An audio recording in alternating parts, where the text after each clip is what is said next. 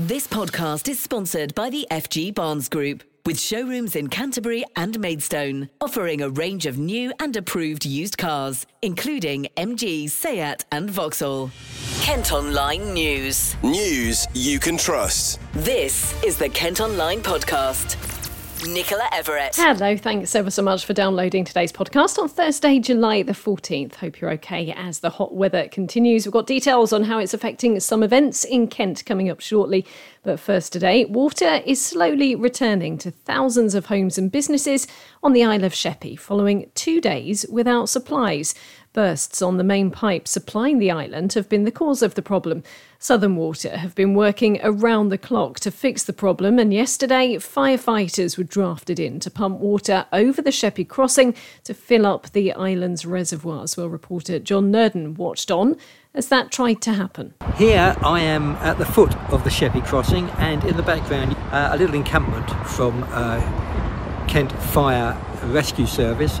They've got a fire engine, 2 support vehicles and one of Britain's most powerful pumps. There's only one in Kent and about 15, I think, in the total UK. And this can pump 7,000 litres of water a minute.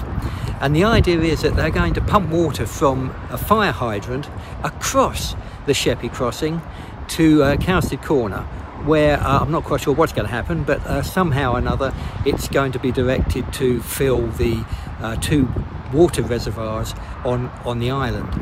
Traffic, of course, has been horrendous. They had to close the Sheppey crossing for a while when they were laying the hose pipe, and then they started pumping. From what I can gather, they certainly had a test of it, and then they've had to stop because there was so much congestion with the traffic spreading right across Kent. The whole operation here has been deemed a major incident at long last. You know, the islanders have spent 2 days now without water. There have been bottle banks, but it's not been as organised as well as perhaps one could have hoped. A picture of water shooting up into the sky near the Sheppey bridges sparked fears of yet another leak earlier today, but it turns out that was just from a split in the fire hose. As John mentioned, it was declared an emergency situation yesterday. Neil McLennan is from a local taxi company that's been delivering supplies to the most vulnerable. Yesterday we started with 19 packs of 6 bottles of 2 litre water, which we got out. Then we planned to we'll go and see if we can get some more. The only other place that had any left was up in Laysdown, so Dan went all the way up to Laysdown, queued for 45 minutes to get there, picked up another 15 packs, and we got those out and about. We've had people that are cancer sufferers, diabetics, the list of people, some real tear jerkers listening to the phone calls. It's horrible that they're having to go through it and they can't get water. Well, residents were warned it would take some time for supplies to get completely back to normal, particularly as demand is extremely high at the moment because of the weather. Southern told customers they could expect low water pressure, discoloured or cloudy water, but that should clear over time. And stations providing bottled water would remain open throughout the day. Our reporter Jamie Long went along to one of them earlier. Well, today Southern Water say people on the Isle of Sheppey should now be getting their supply back. They say it will happen gradually throughout the day depending on where you live. I'm here at the bottled water collection point at Tesco in Sheerness, and today the queues are nowhere near the lengths we saw yesterday or on Tuesday evening. Some people saying they were stood out in the sun for more than an hour, and it's been difficult for residents here, of course, who haven't had tap water to drink or wash, and many hadn't even been able to flush the toilet for around 48 hours. Southern Water have again apologised for the inconvenience and upset caused to customers. Kent Online News. Other top stories for you today, and 3 men have appeared in court following an attack in Dover which left a man in hospital. The victim, who's in his 30s, suffered serious injuries after a fight broke out on Folkestone Road in the early hours of last Friday. The suspects have been charged with causing grievous bodily harm and are due at Crown Court next month. 2 teenage boys have been arrested after a man in his 70s was robbed in Ashford. He had his phone stolen while walking along the high street earlier this month. A 16 and 17-year-old have been questioned and released on bail. A footballer's been prosecuted for a homophobic hate crime against a Sheppey United player. Ayokunle Odudoyin made an offensive comment to Jamal Howlett-Mundell, who came out as bisexual last year. The 32-year-old, who plays for Tower Hamlets, has been ordered to pay more than £1,000 and do 120 hours of unpaid work. Now, the MP for Tunbridge and Morling has been trying to gather more support from his colleagues today after making it into the final 6 of the Conservative leadership contest.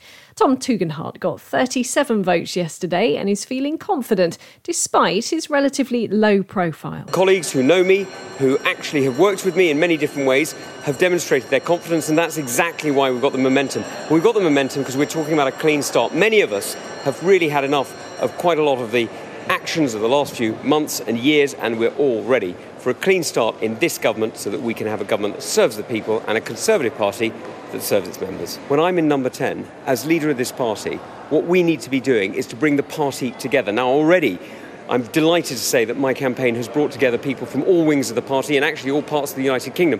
So being that person who can unify the party is going to be absolutely essential to bring the party together and to winning the next general election. He's also got the backing of the leader of Kent County Council, Roger Gough. I know him well.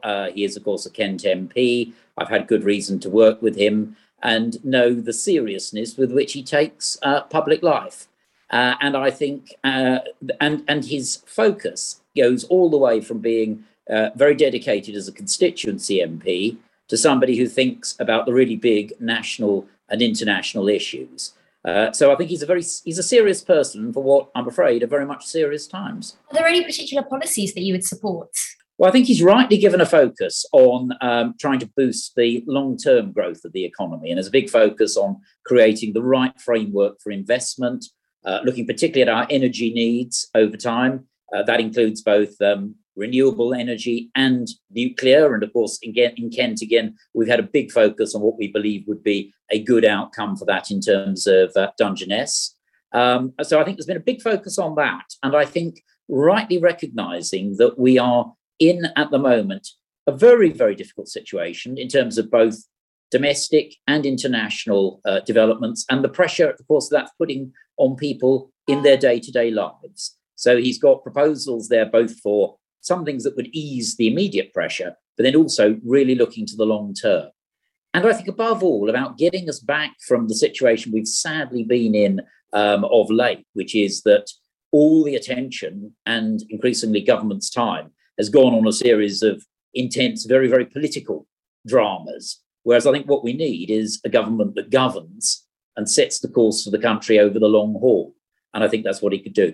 Well, Rishi Sunak got the most votes yesterday, while Jeremy Hunt and Nadhim Zahawi were eliminated from the race. By the time you listen to today's podcast, the second vote would have taken place, and chances are the result is in.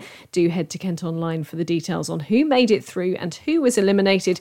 We'll have more reaction in tomorrow's episode. This podcast is sponsored by the FG Barnes Group, with car dealerships in Canterbury and Maidstone. A lorry driver has been accused of drink driving by police in Dartford. He pulled up behind officers for a toilet break while they were dealing with an incident on the A2. A breath test showed he was 3 times over the legal alcohol limit.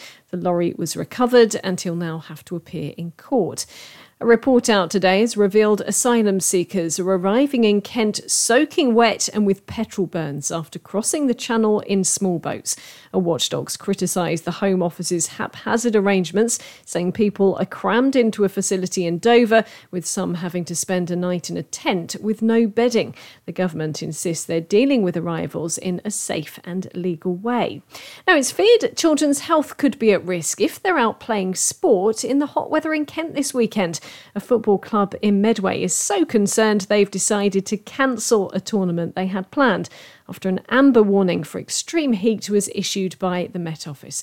Well, Ryan Crick is chair of Woodpecker Football Club in Strood. We are a very large football club. We have about 250 members, most of which are very young children. So we frequently monitor the weather, be it hot or cold. You know, we've made decisions in the winter when the weather gets very extremely cold. And we just felt with the advance notice that we had coming up for this weekend and the extreme warnings that were coming out from the Met Office that it was the right thing to do. And it's not an easy decision for us because, we had tournaments planned this weekend and there were lots of kids excited to come and play football. We had obviously our regular training sessions that were lined up. So, we just felt it was in the best interest of our children and also the volunteers to not be exposed to that extreme weather during, long periods of the day. So we'd much rather that they were at home, relaxing, in and out of the paddling pool, consuming lots of ice cream and just chilling out, basically. So we had 2 tournaments, one on the Saturday and one on the Sunday. So it would have been hundreds of children over those 2 days. They will miss out. The club was also, there's some expense incurred that we've had to, take a hit on because we've planned those events coming up. But at the end of the day, none of that supersedes sort of the children's, welfare and their well-being. So we will rearrange it. They won't miss out. Probably a few weeks whilst things cool down a bit and kids go on holiday but we'll definitely host it, and they'll get their tournaments and their medals and trophies at some point.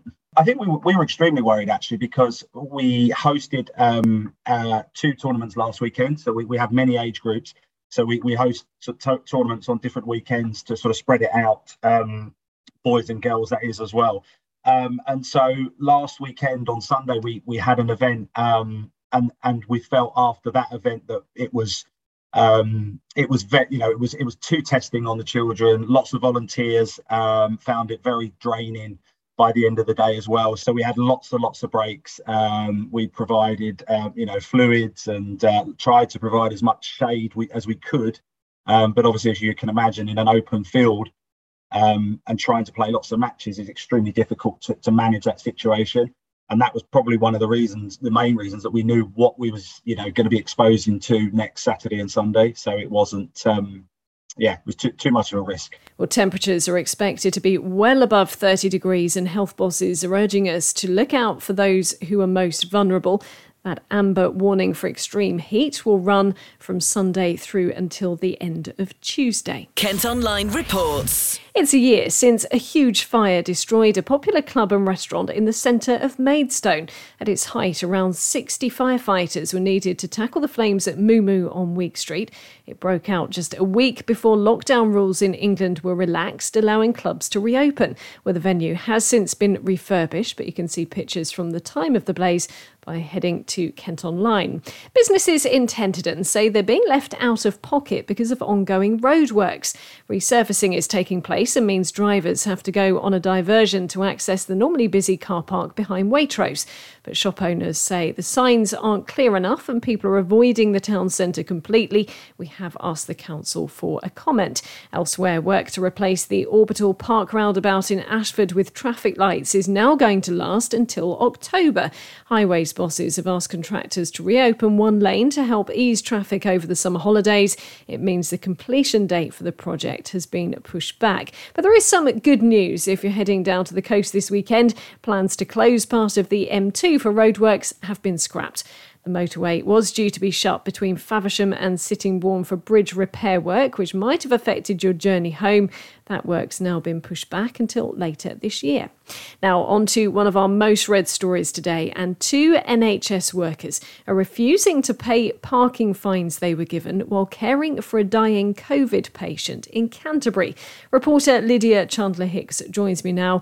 Lydia, firstly, can you tell us who's being chased for cash and when the fines were handed out? Well, these women are NHS healthcare assistants. Their names are Linda and Stacey, and they basically provide end-of-life care to very ill people within their own homes.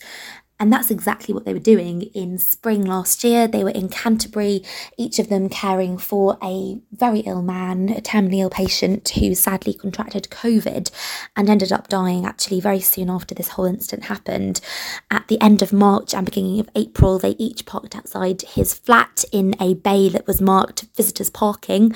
They each went into his home for about half an hour to care for him, make him comfortable, before driving away, only to find a week later that they had received a parking fine for having parked in that bay. And what have the pair said to you? Well, I think they were really shocked by the incident. They did each try appealing the fine, but according to them, the parking fine company simply didn't want to know, even when they explained the situation, explained what they had been doing. In the more than a year that's passed since then, they've each received about 7 letters from this company. And in that time, the cost of the fine has actually increased, but the women are determined that they were in the right. They parked in a bay that said visitors parking, and they're determined that they won't be paying this. Now, both women clearly had notes in their cars explaining they worked for the NHS, but as you say, they still got a fine. What stage has it reached now? Well, the fines were initially for £60 each, but in recent months that has increased to £170 because they haven't paid the fine yet. And they were both really shocked to receive last week a letter from a solicitor acting on behalf of this private car parking company, saying that if they had to go to court, they'd each have to pay £280. The women, however, are determined they're not going to pay it. Linda actually said to me, they can lock me up, I won't be paying it. I think as far as they're concerned, that they are just completely in the right here. And what response have you had from the parking company involved? The private company, UK Car Park Management Limited, has been approached for a comment by us, but they unfortunately haven't come back to us just yet. Lydia, thanks ever so much. You can also read this story and leave a comment at Kent Online. Kent Online reports. Parents in Kent whose children get free school meals are being reminded they can get vouchers to help during the summer holidays. The £50 per child can be used in supermarkets. Free holiday clubs serving food will also be running across the county with nearly 8,000 places available at more than 140 venues. Charities supporting families in Medway, meantime, can get a share of £50,000 to carry on with the work they do. It's being handed out by the Kent Community Foundation, which manages grants to organisations across the county. The cash could be used to help children who've been affected by the pandemic or support parents maybe coping with disabilities. A statue of Christopher Marlowe, planned for Canterbury, has been described as looking more like a scary marine creature from Pirates of the Caribbean. Critics of the design are calling for the sculpture of the 16th century dramatist to better resemble his likeness, rather than a piece made of recycled steel. But campaigners who want to install it next to St George's Clock Tower say it'll be a unique memorial that reflects his unconventional nature. Well, we'd love to know what you think today. You can head to Kent Online to see what the statue would look like. You can leave comments there or on our socials. And finally today, Open Air Shakespeare is coming to a new amphitheatre in Medway for the first time this summer. The Changeling Theatre Company will be performing Othello at Fort Amherst in Chatham next month. It'll also be at Rochester Castle and is being billed as a play for fans of Netflix House of Cards, with jealousy, betrayal, lies and manipulation. Well, that's all from us for today. Thanks ever so much for listening. Don't forget you can follow us on Facebook, Twitter and Instagram. Plus, you can get access to the ad-free Kent Online premium site. To do it, just head to kentonline.co.uk/subscribe. And whilst you're on the site today, you can read our latest Eat My Words food review. Our reviewer has been along to a seafood stall by the main sands in Margate. News you can trust. This is the Kent Online Podcast. This podcast is sponsored by the FG Barnes Group, with showrooms in Canterbury and Maidstone, offering a range of new and approved used cars, including MG, Seat and Vauxhall.